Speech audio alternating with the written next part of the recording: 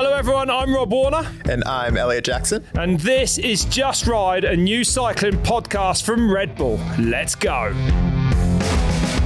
I was looking at what I was going to compete on and thought, I'm going to kill myself. Not only that, I thought everyone else was going to kill themselves. He's like, all right, so we're going to be looking for speed, style, amplitude, you know, like as I'm starting my run, and he's like halfway through, he's like, yeah, it's pretty uneventful so far. Oh my God! Stop worrying about winning. Just go.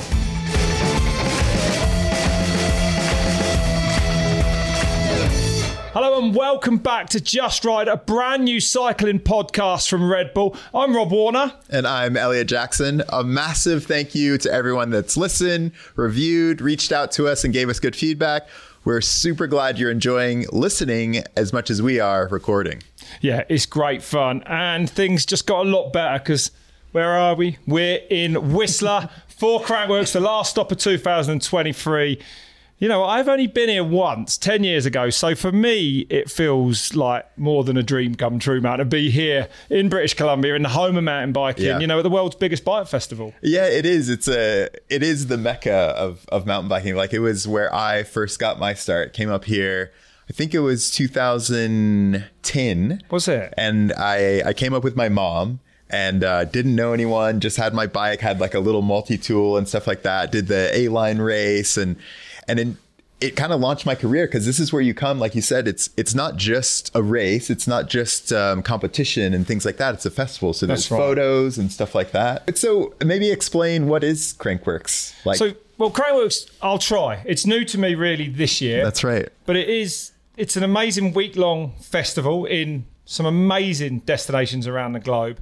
And it's much more than just being about the competition. But the competition is so sick because, you know, we've come from the World Cup, this kind of tunnel vision, top to bottom as fast as you can. Whereas this, I like to think of these as the world, as the planet's skills riders. Yeah. The riders that ain't just focused on being fit. The ones that really love to just ride their bike all day, every day. You know what I mean? The ones that, so do you know what I mean? Yeah. They're not really interested in being in a gym. They don't want to be that. They don't want to be that Uber athlete. Yeah, they want to be. They want to be riding. And as a result of that, yeah, they might not win World Cups, but we've probably got the most skilled riders on planet. Overall, if you know what I mean, the most diverse cross section of mountain bike riders. It's so true, because they have these two titles. They have the King of Crankworx and the Queen of Crankworx, and so you have a point series across the 4 stops, and you have downhill, you have pump track, you have slalom, speed and style, all of these different events. And so points added from each of those disciplines add into that overall title chase of King or Queen, right? That's how it is. So you get, you know, very different riders. You might have a slopestyle rider that, you know, he doesn't even know what a downhill bike is, but he might be a contender, or she might be a contender as we go forward. Do you know what I mean? Yeah. So, I can't wait to do some riding here too, because this is just one of the best places in the world. How good is it? It's so good. Massive, isn't it? Is the air? I mean, that's the one thing I've never done here. So when I came here actually once before, and I was getting over a broken leg when I was after I'd been racing. And on the first run down the mountain, I remember my leg was really hurting, and I got to the bottom and I was like, my mate Bertie was with me. Right, I flew into Calgary because I thought it was close to Whistler. So we missed 2 days of riding because we were driving. Like, I was like, sorry mate, it's a little bit further than it looks on the map. That's not a lie. And then we got here, and on the first run I got to the bottom down here in the village, and I was like, 10 minutes past. I was like, oh mate, we just got here. Where are you? Anyway, I was like, what is he doing? He's punctured. This dude comes coming down. I see him riding one-handed from a distance. Warner, you won't believe what just happened. Comes, skids up, shows me his hand, big hole, blood everywhere. I was like, you've been off. Mate, I told you to take it. He goes, no. I hit a bear. No. He said, I hit a baby bear and it scuttled it off the track. And he said, and when I came up, baby bear's there, mama bear on the other side. It frightened him. He's lucky that mom didn't come after him. We agree. Yeah. I feel like that. Wild. I've seen, this is the only place in the world that I've seen like bears when you're riding down the track. Everywhere. Like, because we're in the forest. There's a grizzly been sniffing around the start of the 11.99. I mean, got it on camera. It's wild here, man. It's real. Maybe I won't be going up there. Not as boldly as you once were.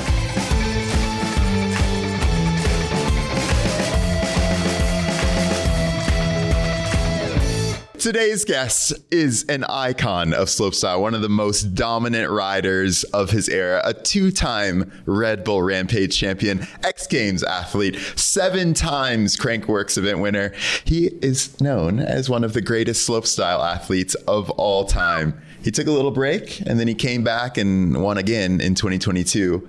I think we all know who we're talking about. It's Brett Rheeder. How are you, Brett? Mate, thanks for coming in. It's great to have you in. It really is. Thanks so much. You guys have done your homework. Thanks for having me. Good intro, wasn't it? Eh? Yeah, for sure.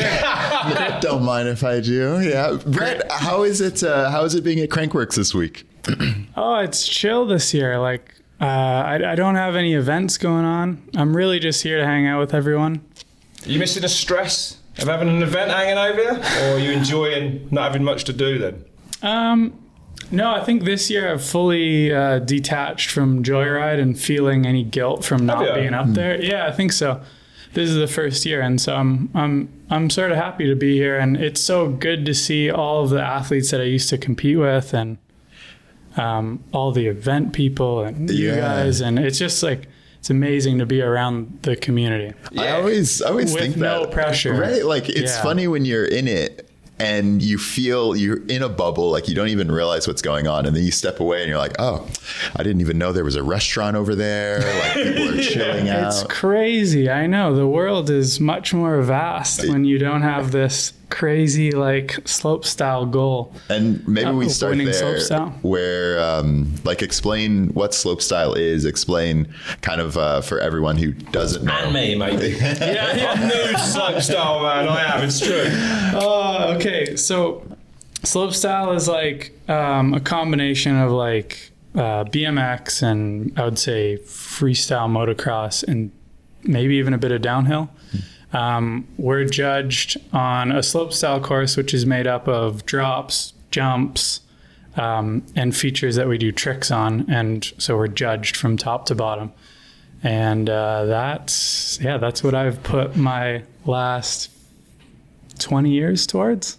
Whoa, when you put it like that, 2 decades. How old are you now, Brett? I'm 30 years old. So you started actually taking care and looking at slopestyle when you were like 9-10 years old. Is that right? Exactly, yeah. No way. Yeah. Were you like, did you start training at that point? Well, no, definitely not. Take us through the progression of like 10 years old. So I would say that when I was around 10 years old, I started getting on pinkbike.com and discovering that there's other people in the world that like doing what I like doing. Like I like jumping off curbs, and my dad would always help me build jumps with his heavy equipment because he owns a demolition company. No way. So he'd always. So you were set up, kind of. I was set up. Yeah, well, that's a big thing, right? I was extremely lucky. Yeah, but I would say around 10 years old, I realized that was my thing. That was something that I was better at than my friends and that I really just lived for. I think that's quite mad for a 10-year-old to have that understanding about themselves. For sure. You know what I mean? Like, for sure. And I remember when I was 13 was the first backflip that I did, and when I was 13, and that sounds crazy, but like now there's like 6-year-olds doing backflips. So wild. It has moved on, isn't it? It has, yeah. Actually, an insane ride. I mean, you've obviously seen that for yourself as well. Like you say, 6-year-olds doing backflips. What's going on? It's just gone mad. I think about like one trick in particular, a tail whip, where you kick the bike and it does a spin around and then you catch it again, and that took me 2 years of bloody stitched up shins, and honestly, it took you 2 years to learn it. Because that is like the bread and butter of a slope. You know, one of the tricks that's just a normal trick in slopestyle, right? Yeah, and now kids are doing it like way. It's like, I swear, they go on social media, they watch 100 different people do a tail whip, and before they even try it, they've figured out how it's done. It's already ingrained in their brain. So were you in the era, like when you were coming up, did you guys have foam pits to practice on, or was it more just like find a loose jump, like pile up some dirt and hope it's soft? It was just starting. Foam pit was definitely a thing, but not a popular thing, and I knew that if I wanted to learn how to do a backflip, that I would need to do it safely. I was never the kid to just risk it all and yank a backflip and risk landing on my head. You weren't even at that age. You were pretty. Well, because most sort of 13-year-olds don't really care. But you did. You took care of that. You knew that. Yeah, I guess subconsciously, I was like, this would be a smart thing to do, to get a foam pit. So I remember my best friend at the time, Mark Stevens. We went to Toronto. So I grew up in Toronto, just an hour north, and we found in the phone book, this is when you open the phone book to find business directories, and we looked up foam companies, and we found Foam Mattress and Pillow Limited or something like that. And so we called and we asked if they had any scrap foam. And they said, yep, we get rid of them in 500-pound bales. So they'll make their mattress, they'll cut the shape of it, and then there's all these crazy, amazing pieces of foam that they put into. When I was 13 years old, this perfect foam, that's for sure going to save my neck. and then so we picked up. I remember we built a 20 by 20 plywood box, pretty much. Put a 5-foot kicker into it, and we bought 4 or 5 of these scrap foam bales. No way. Yeah, and it was a flat roll-in, I remember, and we had to pedal from 300 or 400 feet away. Every single run that we did in the foam pit, we had to pedal down this flat road, and that was where I learned backflips. And that's where the progression started, That's where it started, yeah. Then at what point did you say, okay, I want to start competing at this? I feel like, because a lot of the times you have that, you have a friend where you're like, yeah, I'm down to do some flips or whatever, but there's actually a big step to go from riding at your local dirt jumps or skate park to saying. And I would say more in the world of freeride, right? Sort of definitely. Kids growing up doing downhill, I'd imagine you're always going to try and race, but freeride or slopestyle, I don't know, it feels like you're enjoying riding. It always feels like, especially in Canada, I don't know, but you're sort of enjoying riding bikes more, not always with a vision of putting it on the start line and competing with us. Yeah, for sure. Well, luckily we had a really grassroots event called Havoc Jam, and it was in my local town, and there was actually quite a few known athletes that have come from that little Havoc Jam era. Logan Pete was one of them who would win all the time. Frankie Vass, Matt McDuff, Mike Gray, who's a BMXer, a pro BMXer. So there was a small crew of us that did sort of build from this little competition scene. That's mad, it was so grassroots that it was welcoming. Mm-hmm. For us to go from not knowing anything about competing to going in our first competition, but it wasn't too stressful sort of thing. No, not really. It was more of like a show. Yeah. But we did build some competitive relationships there. Of course. For sure. Yeah. And but it didn't start for me until I went to my first professional competition, which was when I was 16. And that was, you turned professional at 16. You started to... I would say I didn't. No, you were competing in professional. Yeah. I was like, okay, I've done this Havoc Jam a few times. I've won it maybe once or twice, and I think I'm ready to go and play with the big names now. Let's where go was and that see. At? So this was in 2009, and it was at Winter Park, Colorado, when Crankworks used to have a stop there. It was called Crankworks Colorado. And that was one of, they had Crankworks in Whistler, and they had Crankworks in Colorado. And so this was Whistler was such a big, iconic event. It seemed overwhelming, but Colorado was maybe a little under the radar. And I guess you'd have still been in Toronto at that time. I was. So you were on the other side of the country. Exactly. And so we turned it into a family trip. My mom and brothers and my best friend, Mark Stevens, the guy I built the foam pit with, he actually came with me, and we did our first, international or professional competition.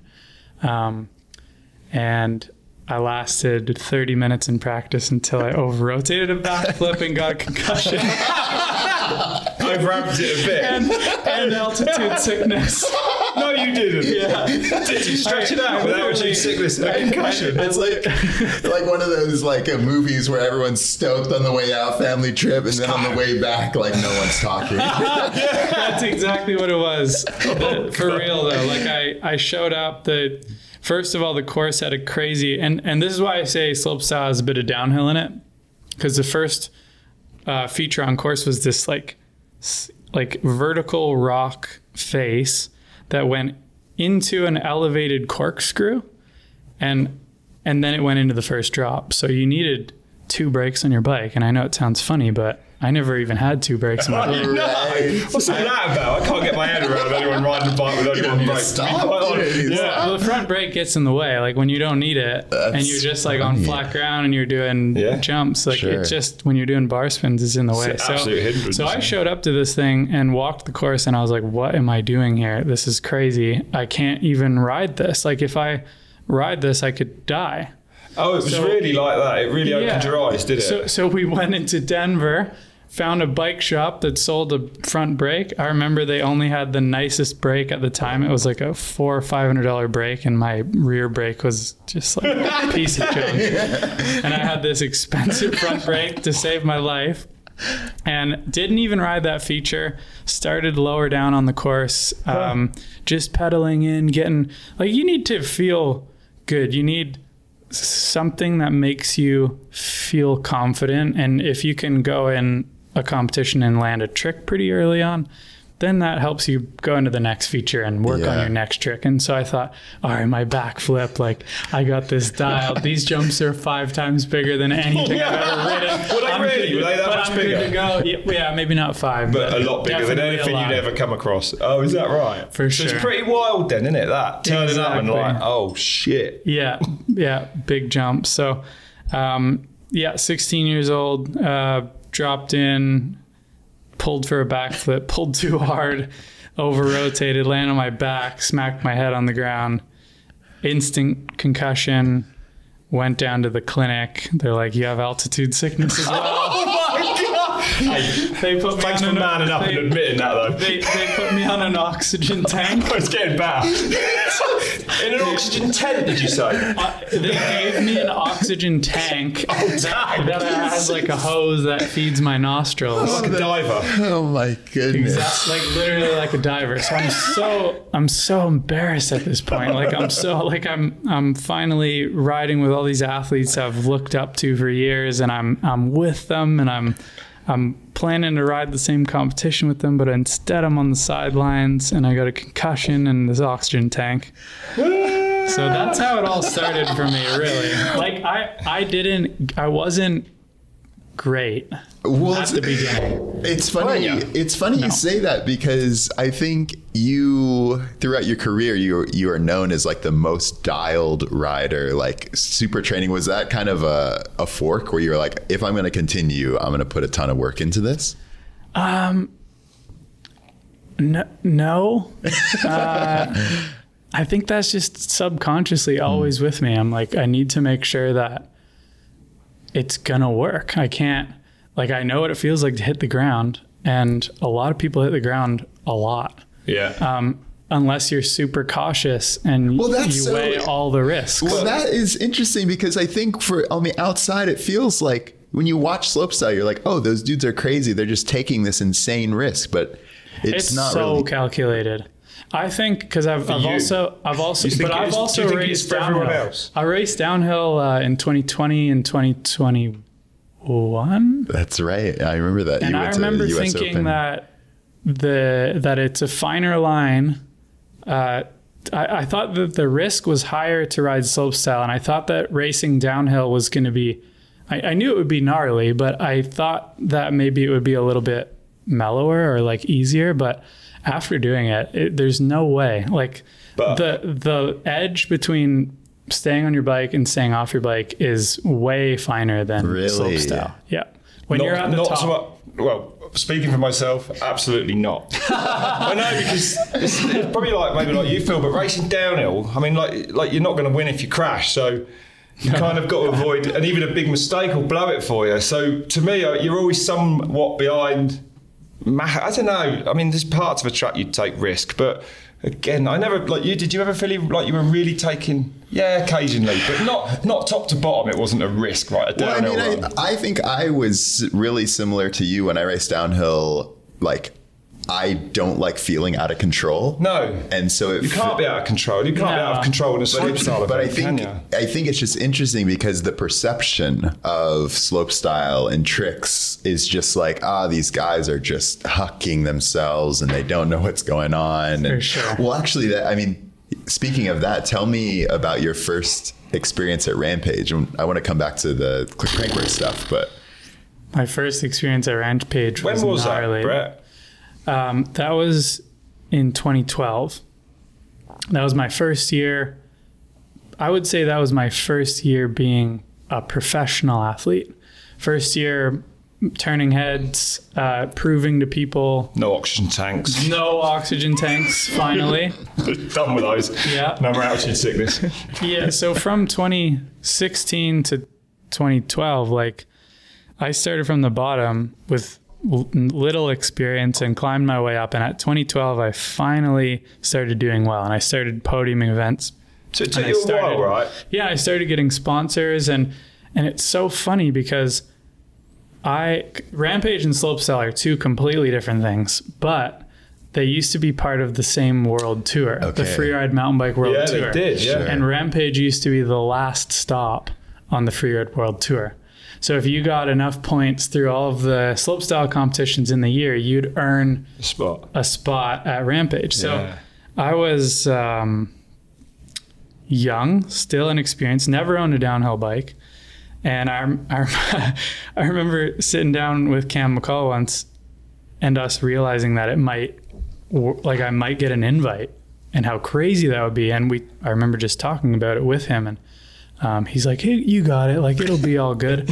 And it happened. It ended up, we were joking earlier in the year, if it were going to happen. And then the year went on and it did happen. My invite came and I thought, holy cow. Did you? I was like, I need to get a downhill bike. So I get on the phone with my sponsor. Hey, I need a downhill bike.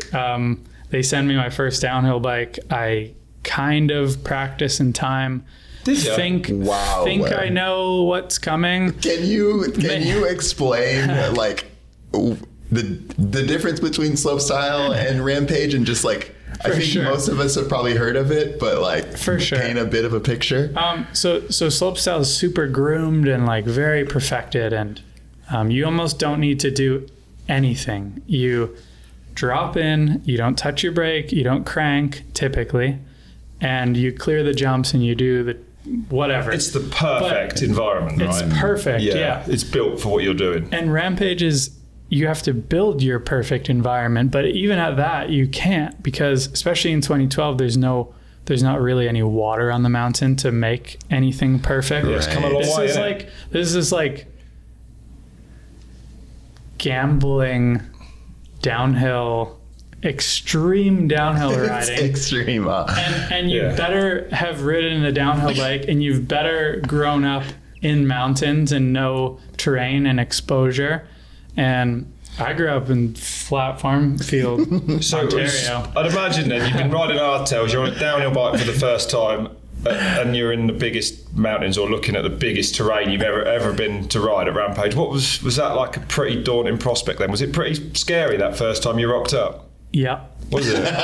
Really? Overwhelming almost or not? Yeah, I almost went home. Did you really? Yeah, I showed up. Man, no way. I showed up. I remember they do like a scout day, so everyone has to go and look at the mountain. No one can start building on the first day. And I was looking at what I was gonna compete on and thought, I'm gonna kill myself. and not only that, shouldn't laugh, but not only that, I thought everyone else was gonna kill themselves. I was concerned for everyone. I remember this thing should be canceled. I was like, seriously, like that was how I was thinking. And I remember at the time I remember looking at Tyler McCall's line that he had coming off the top, and it crept down this. There's like literally a cliff. And his line goes down the cliff, and there's like 100, 200 foot exposure on the right. And he's going to come and like land and get caught by a little 2-foot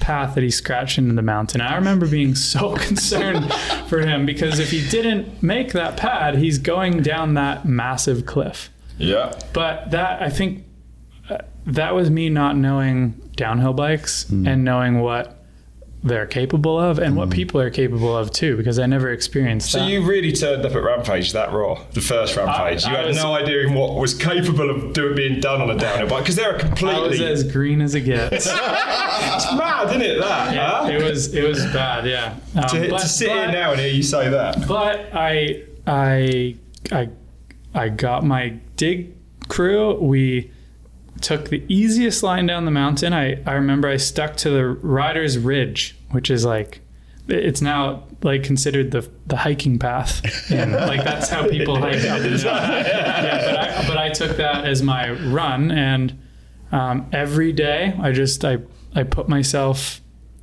in those shoes and got out to the event and tried to be a little better each day. And try to get a little more comfy with it each day. And was it stressful for you, Brett? Like, did you wake up in the morning dreading the fact you're going up the mountain, or did you manage to get your head around it then? And like, it sounds to me like you worked out how to go forwards with it, even if it wasn't a massive rate of knots. Oh man, I don't think I slept very much. Honestly, it was that wild. Yeah, it was. It was gnarly.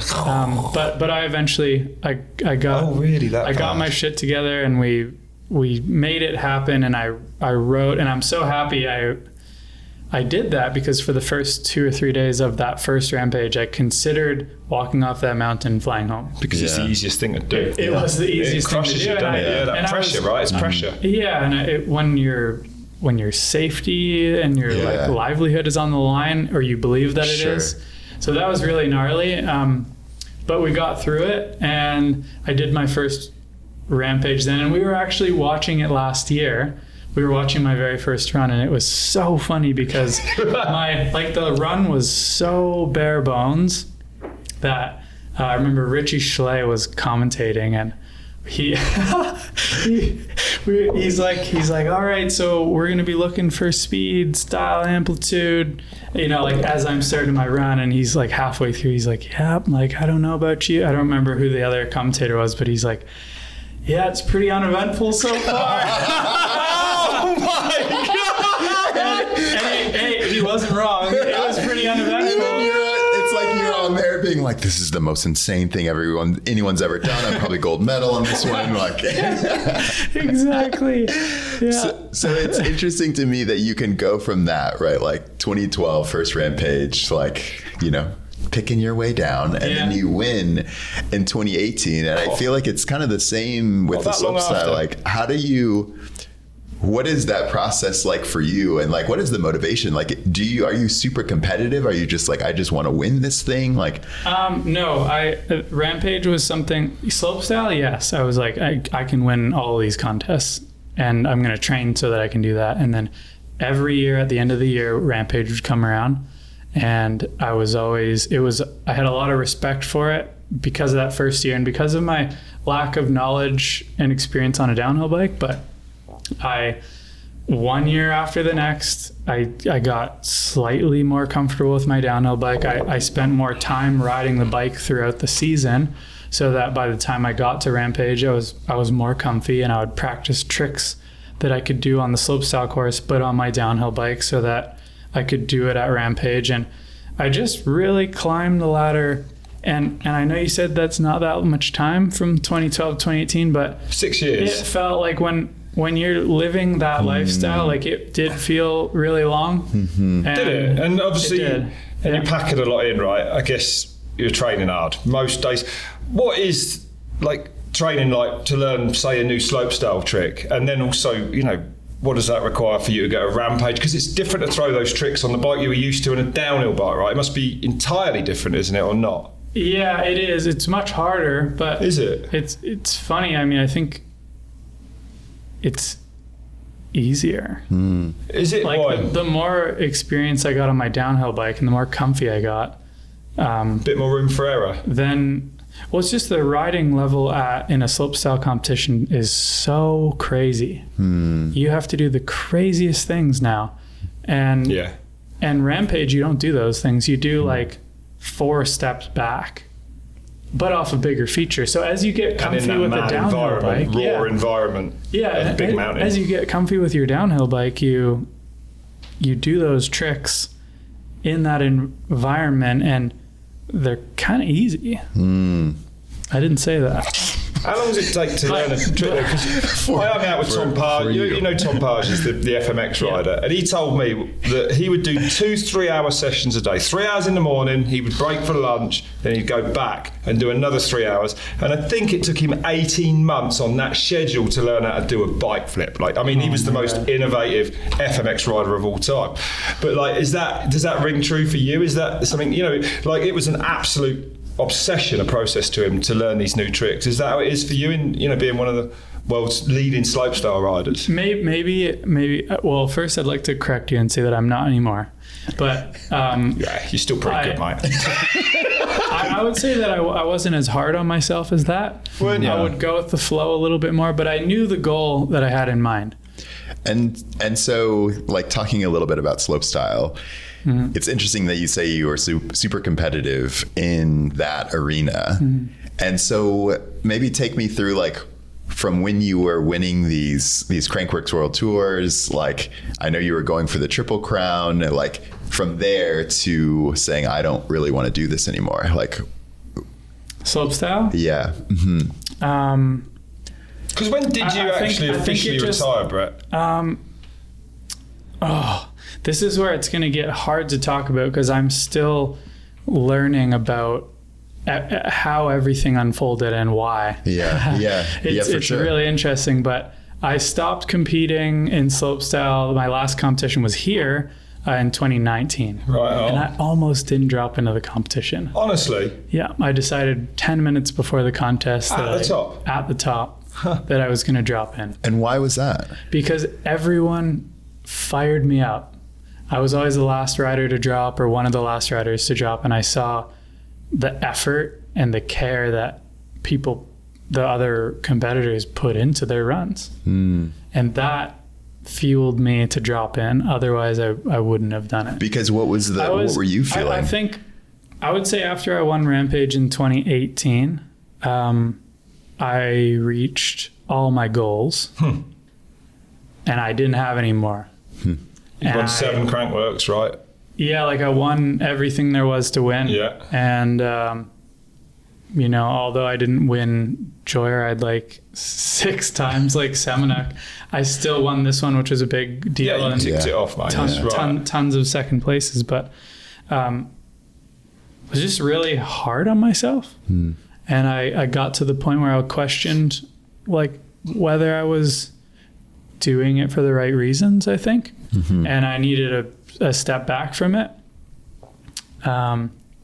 It's still really hard to talk about. And it sounds like, just don't know. Like, obviously, right at that level, it's almost your entire life, right? I had my, like, from, as I said, 10 years old until a couple of years ago, I was just chasing winning slopestyle and freeride.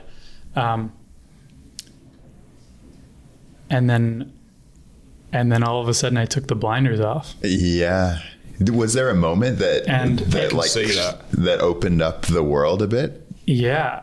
And it, like, to be honest, it wasn't fun. Yeah. And it was really hard, and it's still really hard. And I'm still learning so much about myself. Like, I'm realizing that I didn't really know myself. Yeah, sure. Because when you're born until you're 10 years old, you don't know who you are. You learn about your perceived world and what you like to do. And then from 10 until, now, 30 years old, 20 years, you're like, I was trying to be who I am now. Right.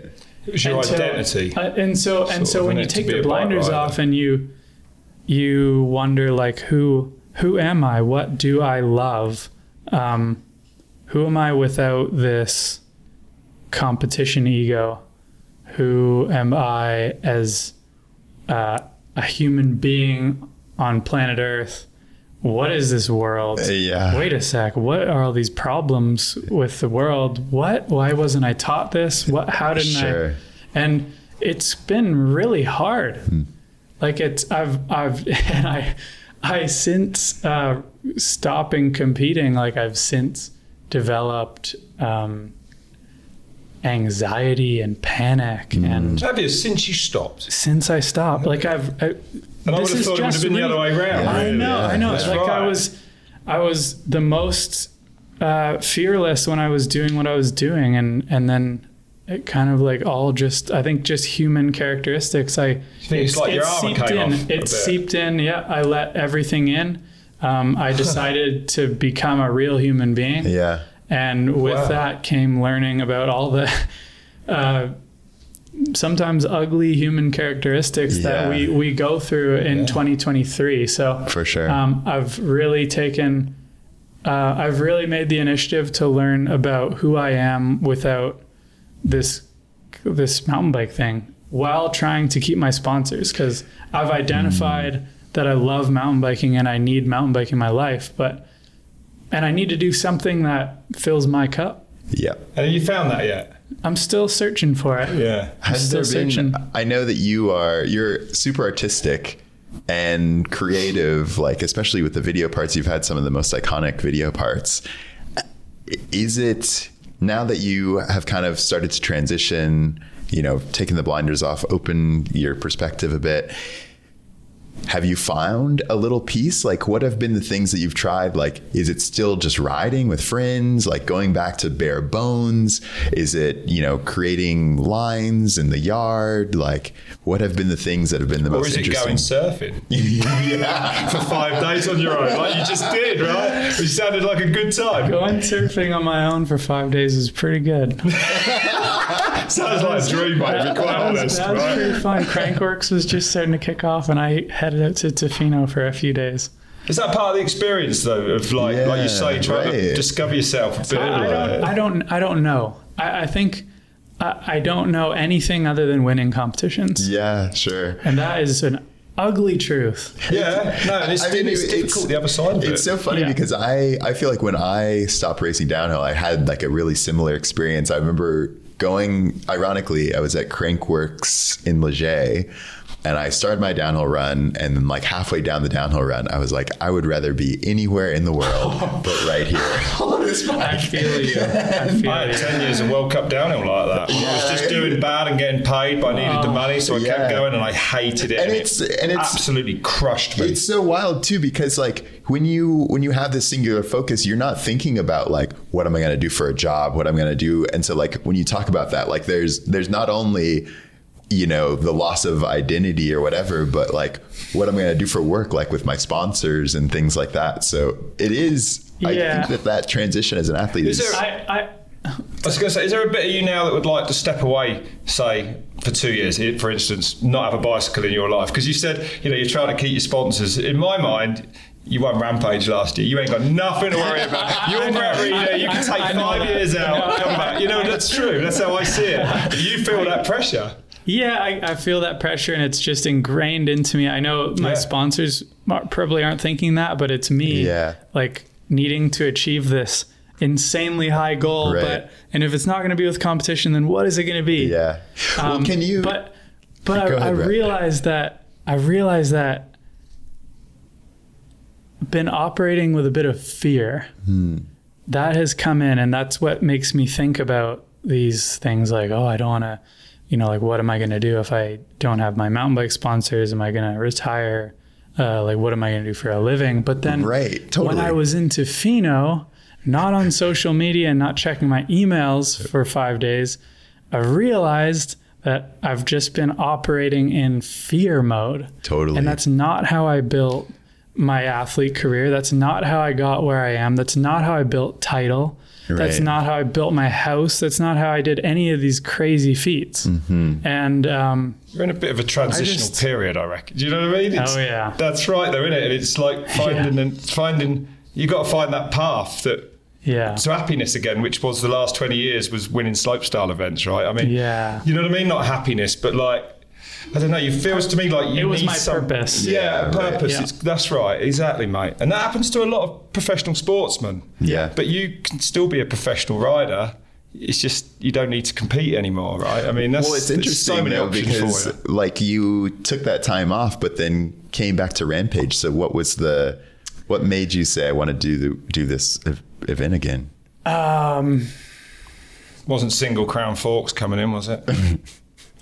Oh man, my bike was built with a single crown fork the year before. Was it? Yeah, when Seminuk got all Was that. it? Yeah. And I'd like to say for the record that 2012, my first year, I showed up with a single crown and did a bar spin. No way! So I'm just saying it for the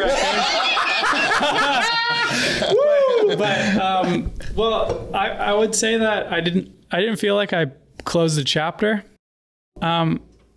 I knew I won, and then I came second the year after. I didn't have a good enough reason to ride the year after, but I did anyways, just because I didn't know how to let go. 2020, COVID shut everything down. 2021, I was going to go, and I got injured just before, so I couldn't go, and that was the single crown boom. Okay. And I just signed with Commensal earlier that year, and and they've never had a good result at Rampage. They never won a Rampage. And I thought, am I going to let the sponsor, having my sponsors push me to do this competition again? Is that a good enough reason? No, definitely not. So what is the better reason? What is the reason to do it? And I realized okay, well, I'm a new person now. I went through a lot through COVID and changing as a human. Totally. And I got rid of most of my competition ego, and I became a really pure version of myself, someone who I really want to be. Mm-hmm. And I thought, can I go back and compete at Rampage as this new person without pressure? And can I almost expect not to win and challenge myself to be okay? Because that wouldn't be it. easy for you. Yeah, I was going to say, that wouldn't be easy for you to go there not thinking you're going to have a chance of winning it, right? But if I'm going to retire and I'm going to not ride, this is sort of what I need to do. This is my planning.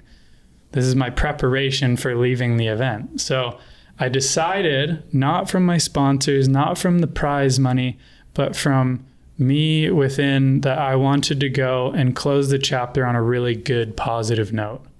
And really share people that they don't have to have so much pressure. Mm-hmm.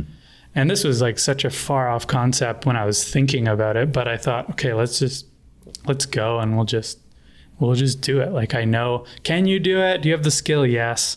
Do you have the sickest bike you've ever had for it? Yes. Do you have an amazing dig crew? Yes. How did you put the time in? Do you have a good attitude for it? Yes. Did you go there prepared though? As in prepared enough to win it? Had you put the time in, the training in? Yeah. You did? So it was all in place kind of? It was just a mental shift? Yeah, it was a mental shift. And I had competed in a competition just before it.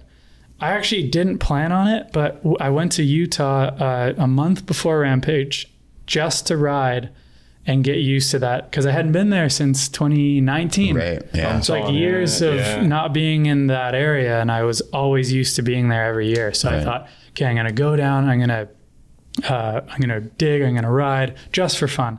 So I went down, and it was 45 degrees Celsius every single day. It's 110. Give me an oxygen mask. It was 113. Oh my God. And it was crazy. Oh my goodness. And so we went there, and I just thought, what am I doing here? We're kind of filming for this project, which did turn out really good. It was a story of my build back to Rampage. But we're there, and we're digging and we're riding. Well, there was a massive rainstorm the day before we got there that washed out everything. When you go to Utah and you ride for your ride, you need to build everything you ride, or you need to ride the stuff that has been built by people. Mm-hmm. Yeah. And when it rains there, it pours and it washes out all the landings and takeoffs. So everything we went to ride had to be fixed. But the problem was the daytime, and you do that, you dig through the day. so that you can ride when it's cool in the mornings and the night. Right. But the day was 47 degrees. That's outrageous, right? So we were digging early in the morning and then late at night, and it was so unproductive, and we thought, tough. Okay, we're here. There's a competition happening like on the way home. We're not making any progress here. Should we just go? Use someone else's line. So should we just go, and this might be a good way? But I still had a bit of that expectation. I was trying to shed it off as best possible. Like, don't worry about it. Like, stop worrying about winning. Just go. Yeah. So we went, and that feels like that'd be a massive thing in your head to get past as well. It was. To actually turn up, maybe not going to win it. Totally. It really hard, right, for you. And I won. You gotta respect that, brother. That was insane, right? Does that run like stick out? Like, do you just remember it? Were you like, can you take us through it? Like, how did it feel? It was honestly, it was fine. It was no different than it had been in years past. I just didn't care. You really didn't care either. I really didn't care. You could feel it on the bike, like you were just. Yeah, I knew the risk was there. I had respect for the risk. But, I mean, you just do this checklist. You're like, have I prepared? Yes. Am I healthy? Yes. Do I have good intentions? Yes. Am I here right now for this thing? Yes. Okay, then go for it. That is. And if you get injured and you crash, then there's a learning lesson somewhere in there. Yeah. That is meant to happen. Brett, I was going to say no. I was just going to say I did that competition, and that was my preparation for Rampage, which was good preparation because we did go to Utah. I did get to ride some lines, barely. Almost got heat stroke. Went and won a competition. It was like the perfect preparation for the event. And then went to Rampage. And won it. Oh my goodness. Yeah. I wanted to I want to talk about a little bit about like some of the other things that you do, because you mentioned it in passing, but you're an architect and you designed in your own house. Like, I've never been called an architect, but it's been rumored. I suppose I was a little bit for a brief period. Where did that come from? How did that work? Like, were you just super into it? In high school, first of all, I wasn't good in school and I didn't like school. I liked the elective courses like woodworking. I remember building mountain bike jumps and furniture.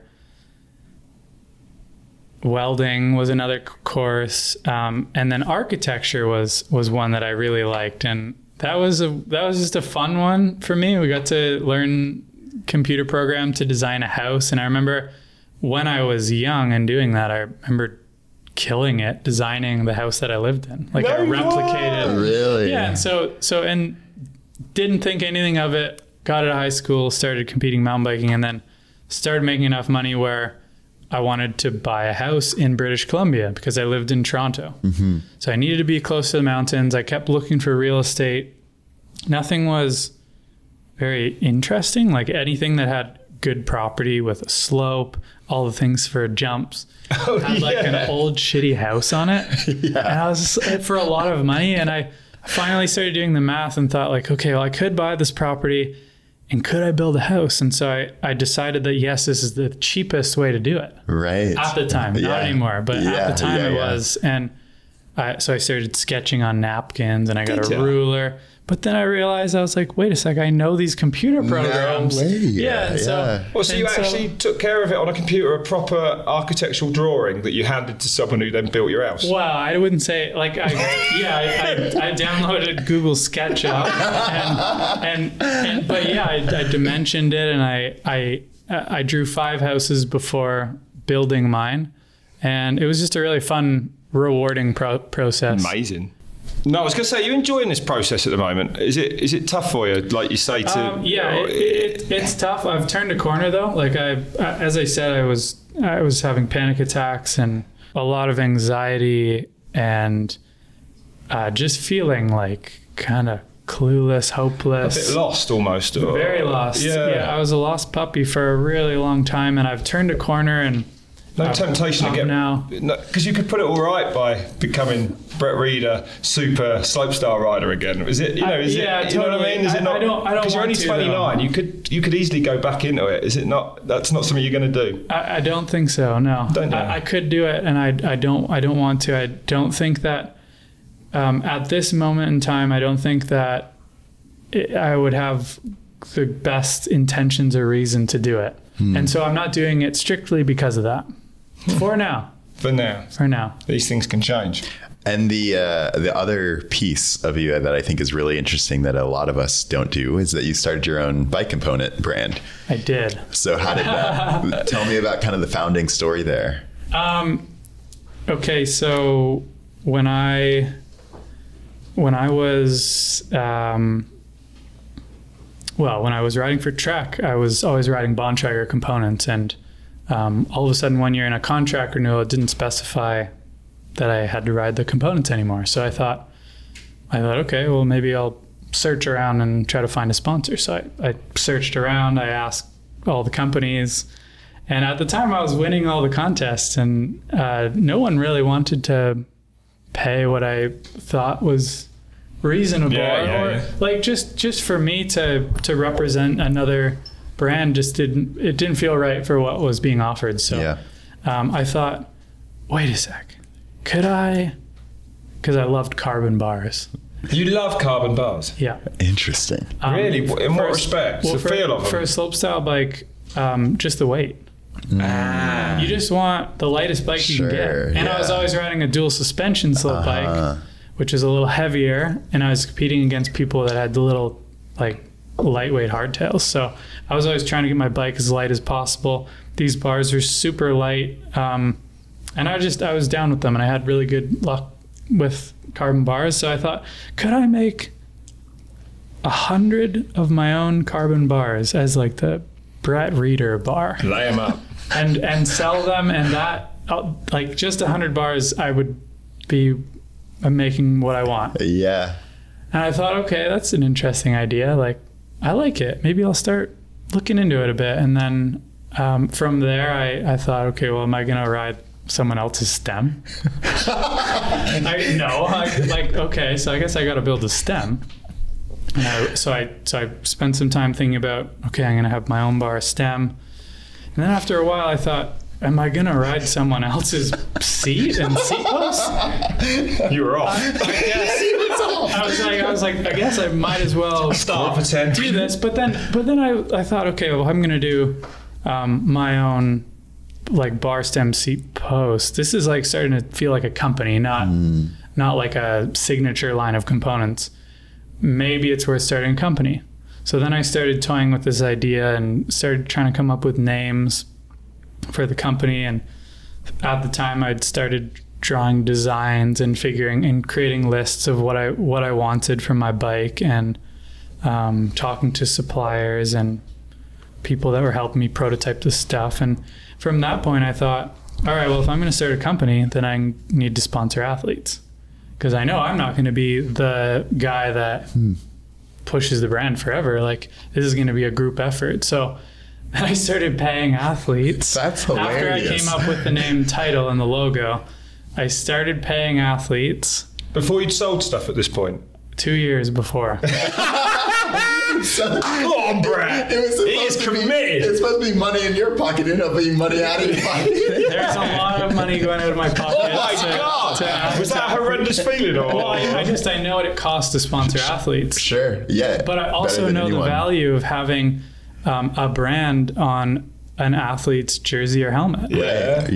And at that, a new company of a logo no one's ever seen before. Sure. So I thought that if I could do this without fear, as we were talking about earlier, this was like that was like I was training to win Rampage slopestyle contests and dumping money into sponsoring athletes and prototyping components. So yeah, from there it was a lot, but it was a lot of work. The workload that I put on myself to do that was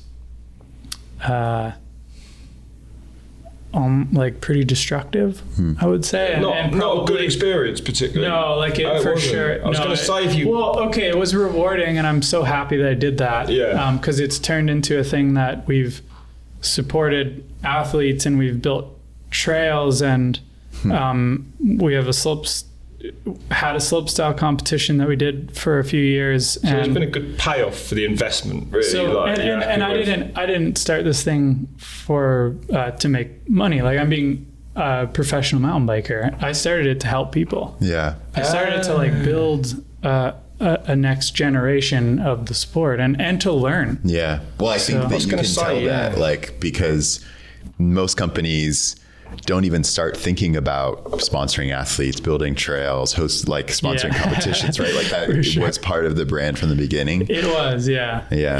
So then I think as we like kind of wrap up, one of the other things I think is interesting is that you, along that same thing, like kind of mentoring other athletes and really yourself developing that next generation of slopestyle athlete. Mm-hmm. What has that been like? It's been good. I can do a better job at it though. And I see the vision of how it needs to be done, and I really want to do it, and I think that is going to be a bit of my future. So what do people get wrong about it? And like when you say that, because I can see the gears turning, like what is your vision with that? What would it look like to do it really well? Well, there's an accessibility problem with the world of slopestyle and free riding, and it's just used as a marketing tool for the rest of the industry. So you'll notice most companies that sponsor these athletes don't actually sell products in it. But they don't sell products in it because there's not a big enough customer base. Right.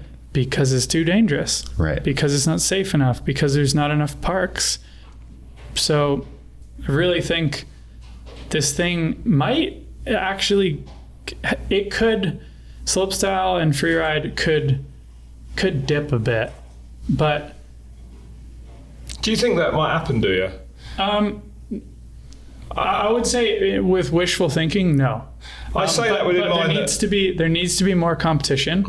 When there's no competition, it becomes stale, which doesn't inspire people to do it. There's not enough, is there? Really, so I really think that right, high end. There needs to be more people being introduced at a young age about the dirt jump bike. Totally. And at that, when they buy their first dirt jump bike and their helmet and their pads and their title bars, they go to the local jump park. Yeah. Or they go to a specialty jump park that you buy a membership to. It's just a lot of public bike parks don't offer what slopestyle needs. Yeah, the infrastructure is not there. No, that's right. Because not many public, do, right? Yeah. Because it's public, it's got to be safe. So there has to be a new way of introducing the sport to more people, and I think once it is, there's no reason it's not going to be like.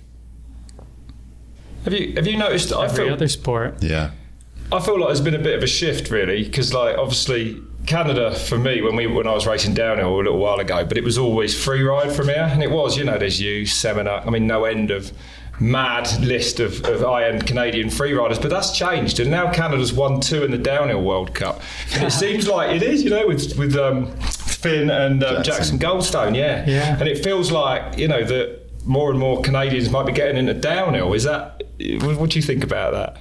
You seeing it? I follow downhill not as much as I do slopestyle, so it's hard. It's hard for me to keep tabs, and I don't keep tabs on downhill as much. No, that's fair enough. But yes, I do think that more and more. I think downhill as a whole is growing right now, maybe more than freeride and slopestyle, and it's exciting. Yeah. Like even me, I'm like, I get excited when I see the race results, and I'm wondering who's won the next or the last race and who's been podium. And so Yeah. No, it's good, isn't it?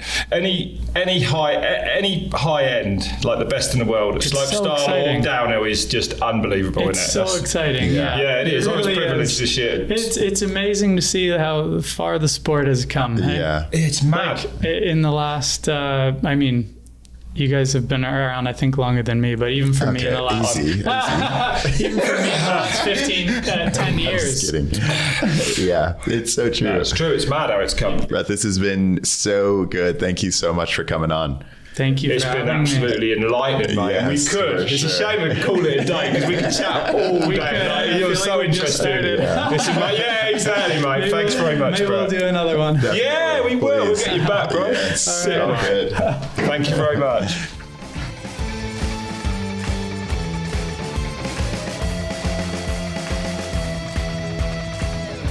Rob, what a fascinating guy. Brett, Yeah. I'm gutted it's finished. I Yeah. wish we had the rest of the day with him because there's no limit to what you can talk to him about. Yeah, he's intelligent. He's the way that he approaches his riding actually is very eye-opening and probably not what it wasn't what I expected, if I'm honest. No, He was competitive as one of the very world's, and he won't say it, but one of the world's very best slopestyle riders. Oh, for sure. I mean, and we were talking about it, like, to know what you mentioned, that to know what you want to do at 10 years old and then to spend the next 20 years of your life like moving toward that goal. I think it shows why he's the best, but also what he was saying about that transition out of that, right? Yeah, like, well, that was almost the maddest bit that it's not easy. Oh, it's for not sure. easy. Yeah, it's his decision. Yeah. Which is almost the fascinating bit because he could still be winning Red Bull Joyride. Right. Just won Red Bull Run. Yeah, like, that is the thing. I think it meant a lot to him to say, I'm going to make this transition on my terms. Yeah. Right. To say, okay, I just won. Yeah, what a brilliant. It's so cool. And we were kind of like talking about that, where he said, making decisions not in fear, not saying, oh, what is going to happen when I'm done? What happens if I lose my sponsors? What happens this, that, and the other? To just go surf for a couple days, live with yourself, be yourself, know yourself. So cool. On the flip side, I think he is actually on the course practicing joyride. So I don't think he's quite there yet, but he is. He's got his bikes here, and I think he's going to be furious. Yes, I know. I mean, it's amazing. It's an amazing thing to watch, and and it shows you just how gnarly it is, like, as a professional sportsman to absolutely sign off on something. It's for wild. Sure. It's a wild thing, and I do it when you're, still one of the very best in the world. And it is so true. Brett Like, Rheeder is just a brilliant player. He's brilliant, and I think even for me, like, having gone through that transition of having this thing be your identity, having to move on from it, losing that. It is your identity. For sure. That's who you are. Yeah. That's who you've always wanted to be. Yes. You've made it. You're there. And then all of a sudden you're going to go, okay, I've signed off on Start that from now. zero again. Yeah, that's right. Yeah, but that's almost the right thing to do when you've achieved everything you want to do. For some people, that's how it is. Yeah, we're definitely going to have to get him back on and talk to him again. We absolutely are. A year from now, mate, there's going to be a lot going on, and we're going to have another chat to him. Definitely. Yeah. Well, thank you, everyone, for listening. If you have topics or guests that you'd like us to cover, make sure you drop us a line at podcast@redbull.com or hit us up on our socials. And don't forget that every other Tuesday, a brand new episode of Just Ride drops. And if you don't want to just hear us, you want to see us, you can check out the full-length episodes on Red Bull TV and redbull.com. Thanks for listening, and we'll see you next time. We will.